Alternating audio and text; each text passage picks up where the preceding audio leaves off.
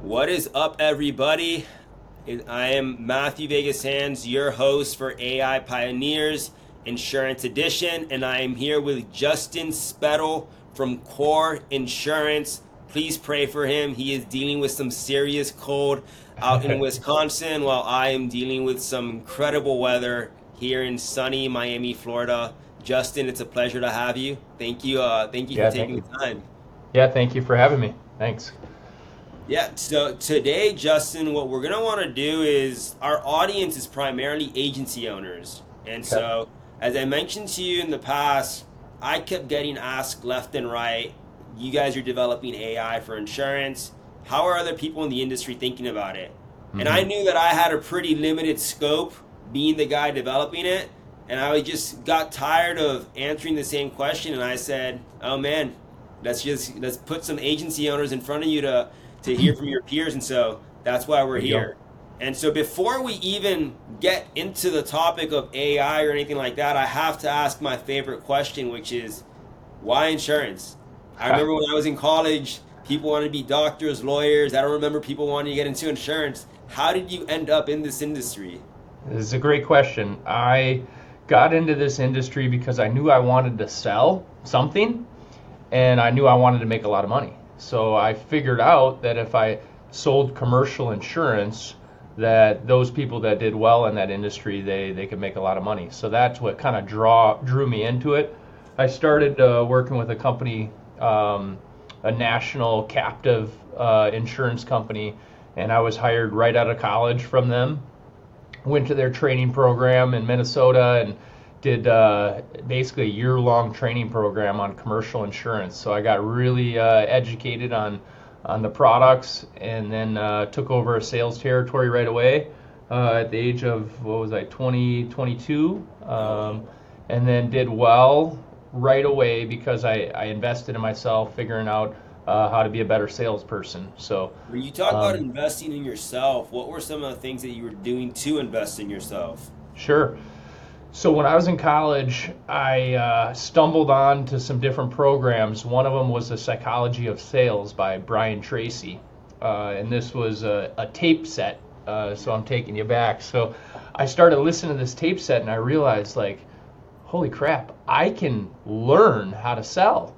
Like, this is a learned skill. And then I started to dig into it further, and I figured out that salespeople can make as much money as doctors. Yep. And so I was like, man, if I can make as much money as a doctor and only have to go to school for 4 years, this is a good scenario. So that was the first program, but then I just started to listen to everything that I could get my hands on in the car, and then reading as well. So I've just been a lifelong learner, just trying to get better, with leadership, with just development, with sales. Yeah. It's crazy. What is that? I tell people all the time, and especially now, with the whole tech craze, I Mm, see students or kids getting ready to graduate. They're wanting constantly to get into the tech world, or they want to launch a new business, and they will reach out, and they don't always have the greatest ideas, and sometimes they're unsure as to whether they should go with that idea or what they should do with their life. And I tell them all the time, go get an insurance license. It's relatively low barrier to entry, but it's going to teach you so much about the way the world works. mm, Everybody needs insurance, so every person you come across as a customer, every yep. company you come across as a customer, there's always going to be a job in insurance, regardless of what the economy looks like. And hmm so insurance is just incredible. And I'm sure you know this. It's just the residuals are incredible. You Right. spend a couple of years building a really strong book of business, and of course, there's some work to maintain it, but you're going to be able hmm to. You're going to have some great retention if you do nothing besides just pick up the phone when they call. And so hmm it's. I think it's arguably the best route that a young person can go, especially if they're still trying to figure out what to do with their life. The thing is, because I've hired a lot of young sales agents over my career, and you're absolutely right. The challenge they run into is gaining the respect of the buyer, and so they Yep. really got to know their stuff. If they Yep. really know their stuff, then they can gain the respect of the buyer, whether it's a business owner or an individual. But I remember absolutely when I agree. yeah, absolutely. I remember when I first got into it, I took the courses well, I got my licenses, and then after I got my licenses, I bought a bunch of books, and I remember reading just literally everything that I could find, whether it was 10Ks, whether it was even like when Lemonade was going public. I know they're a controversial stock, but even just learning their story, why Sure. was it that they were getting knocked? Why did people think what they were doing was cool? And then comparing that to the progressives of the world, to reading on how Hmm. Warren and those guys viewed it. And so really made sure to get myself in a position where I was pretty well versed in like what the newcomers were saying, what the Hmm. old timers were saying, and just getting a really fresh perspective. And I think that really did help because I would walk in through the door and people didn't anticipate me knowing too much. But the moment you're able to start going in there and talking about underwriting variables, surf filings, admitted products, non-admitted products, just being able to do those things adds a lot of credibility. And you'd be Hmm. surprised by how many licensed agents still can't even maintain those conversations. Hmm. Yeah, yeah. You got to continue to invest in yourself and be the best in what you do, and that's yeah. I mean, big part of why I went out on my own. So I started with a large corporation, and then I bought into a local agency. Basically drained my savings account to buy into ownership of a local agency, and then from there was able to spin off and start my own agency just about a little bit over 5 years ago, and we've just grown significantly since. And when I started my company, I said from the beginning that I want to build my company on technology, because I don't have a lot of staff when I started. So it's like if I build with technology from the beginning, then I can keep plugging staff into it. The theory behind it is if I can leverage the technology that's out there, then I can pay my people really well. So if I Yep. could pay my people really well, I'm hopefully going to keep them, Yep. and that's going to make a better business. And Yeah, I so, feel like to your point, employee retention is so important. You hear all the time companies looking at their customer NPS scores, their customer retention. You don't see sure. too many companies actually tracking what their retention for employees are or their NPS. And so it's great that you guys are doing this. Are you still primarily in the commercial side of things? And so for the listeners, Justin is the owner of Core Insurance. Is it Core Insurance 365 or Core 365 Insurance? I know the website. It's Core Yeah, I've Insurance. got the 365. That was the only domain name I could really capture. Okay. But no, it's Core Insurance. Okay. Perfect. And are you guys still primarily doing commercial, or you also are now doing a little bit of personal as well? We have built quite a personal book. I've got some people in the office that do the personal insurance, and I'm excited about some of the products that are to come. I know you're behind the product Gale, and I'm really excited about that because um, that's going to tap a whole new potential. If it behaves the way that I hope it will, that'll be quite exciting to kind of allow my people to use it basically. Yep. But primarily I do commercial, and I've grown my book through the commercial. But a lot of my business owner clients, they want me to do their personal, and then I've got quite a bit of walk-in traffic that happens as well.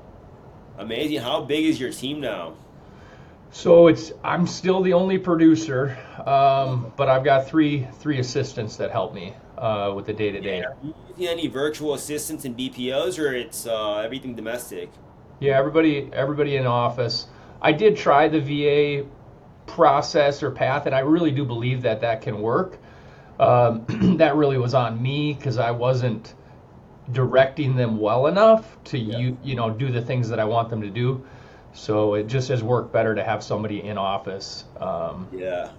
In office to me just can't be replaced. Like there's some times like if you might have a salesperson that just needs to rip through 100 calls in a day, sure. Mhm. If they need the time in their house to do that undistracted, go for it. Mhm. Same thing with the Right. engineers. If the engineer just is on a code sprint and they just want to be heads down, undistracted, go for it too. But the camaraderie of Mhm. strategizing and putting together game plans to what you're going to do, it just can't get beat. And that's one of the things that I wish this next generation could experience because we see it when we get somebody fresh out of college just like those conversations, walking out of a meeting that seems so insignificant in person, you can't replicate that going onto Zoom and just hanging up right afterwards and then shooting a message like, hey, can you guys stay on afterwards? There's just a sense of spontaneity when everybody's in person, and things are so much better. So for me, I'm like, yeah, I like to have everything in-house, even if it's, or in office, even if it on paper seems a little bit more expensive. Yep. Yeah, it does have its perks and benefits to it. Yeah. So one of the other questions I want to ask you is, you've now been in the industry for some time. You've had to ride a couple of hard markets and soft markets, but you haven't only had to ride a couple of insurance trends. You've also had to ride a couple of technology trends. A few years ago, everybody was, I'm sure, trying to convince you how blockchain could help your business. Now you have people talking your ear off about the buzzword of the year, AI. How are you as an agency owner viewing this new technology? You think it's here to stay, or you think it might be a little bit overhyped? I think it's fantastic, and I think that it is here to stay. Absolutely. I think Gary Vee says that AI is the internet of 1992. Yep. And I think that's true. I think it's very true.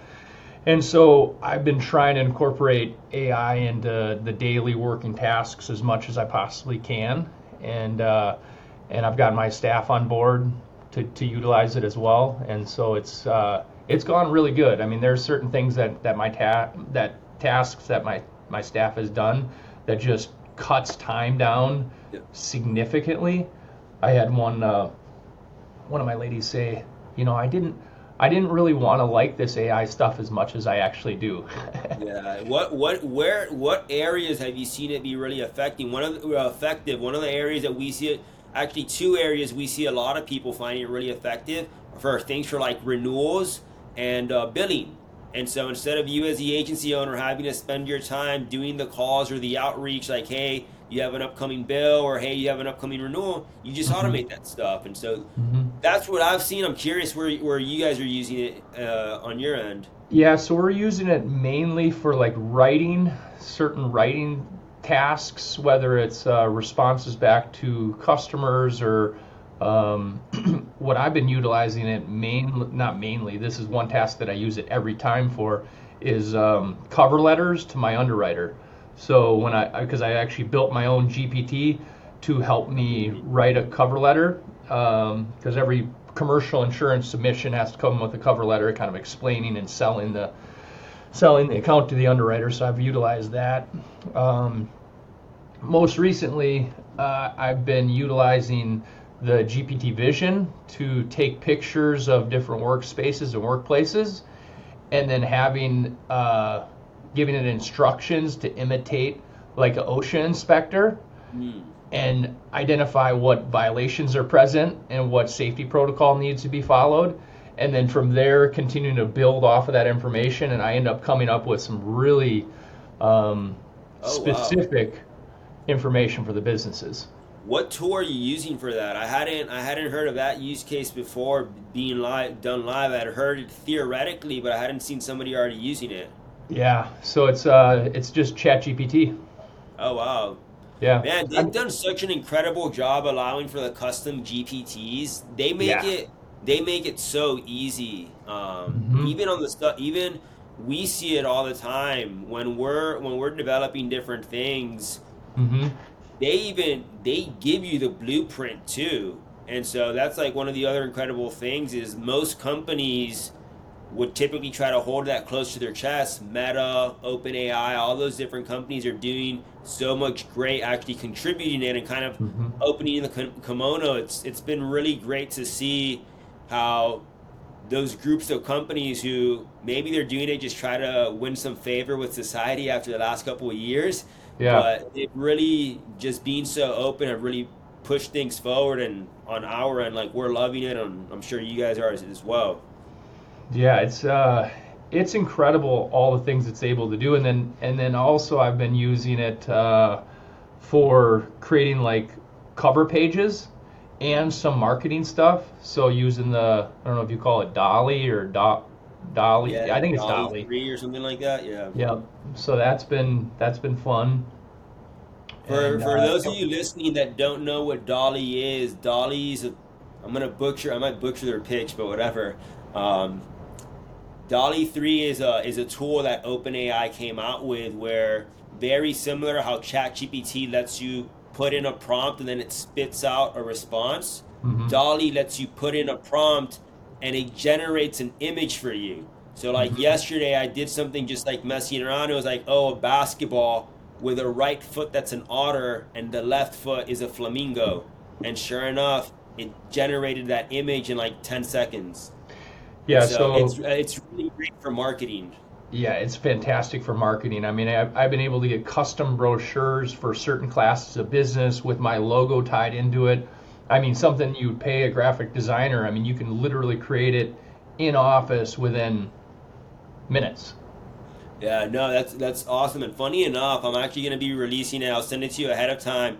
Next week, I'm going to be releasing a blog post that I did where it was like I asked AI how. hmm I made it sound smoother, but it's going to be something along the lines like I asked AI how it views AI impacting insurance, There you go. and it actually came out with some really novel um, ideas for it. And so I'll be sharing that next week.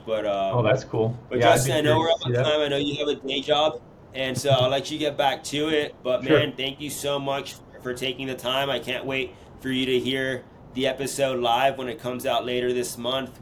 That sounds We great. loved having you, and I'm sure the listeners are gonna enjoy trying to figure out now ways to implement AI into their marketing tactics and to their own business operations. Thanks so much for sharing the wisdom. Of course. Thanks for having me. I appreciate your time as well. Of course, man. We'll be in touch. Talk Yep. soon. Have an awesome day. You too. Bye.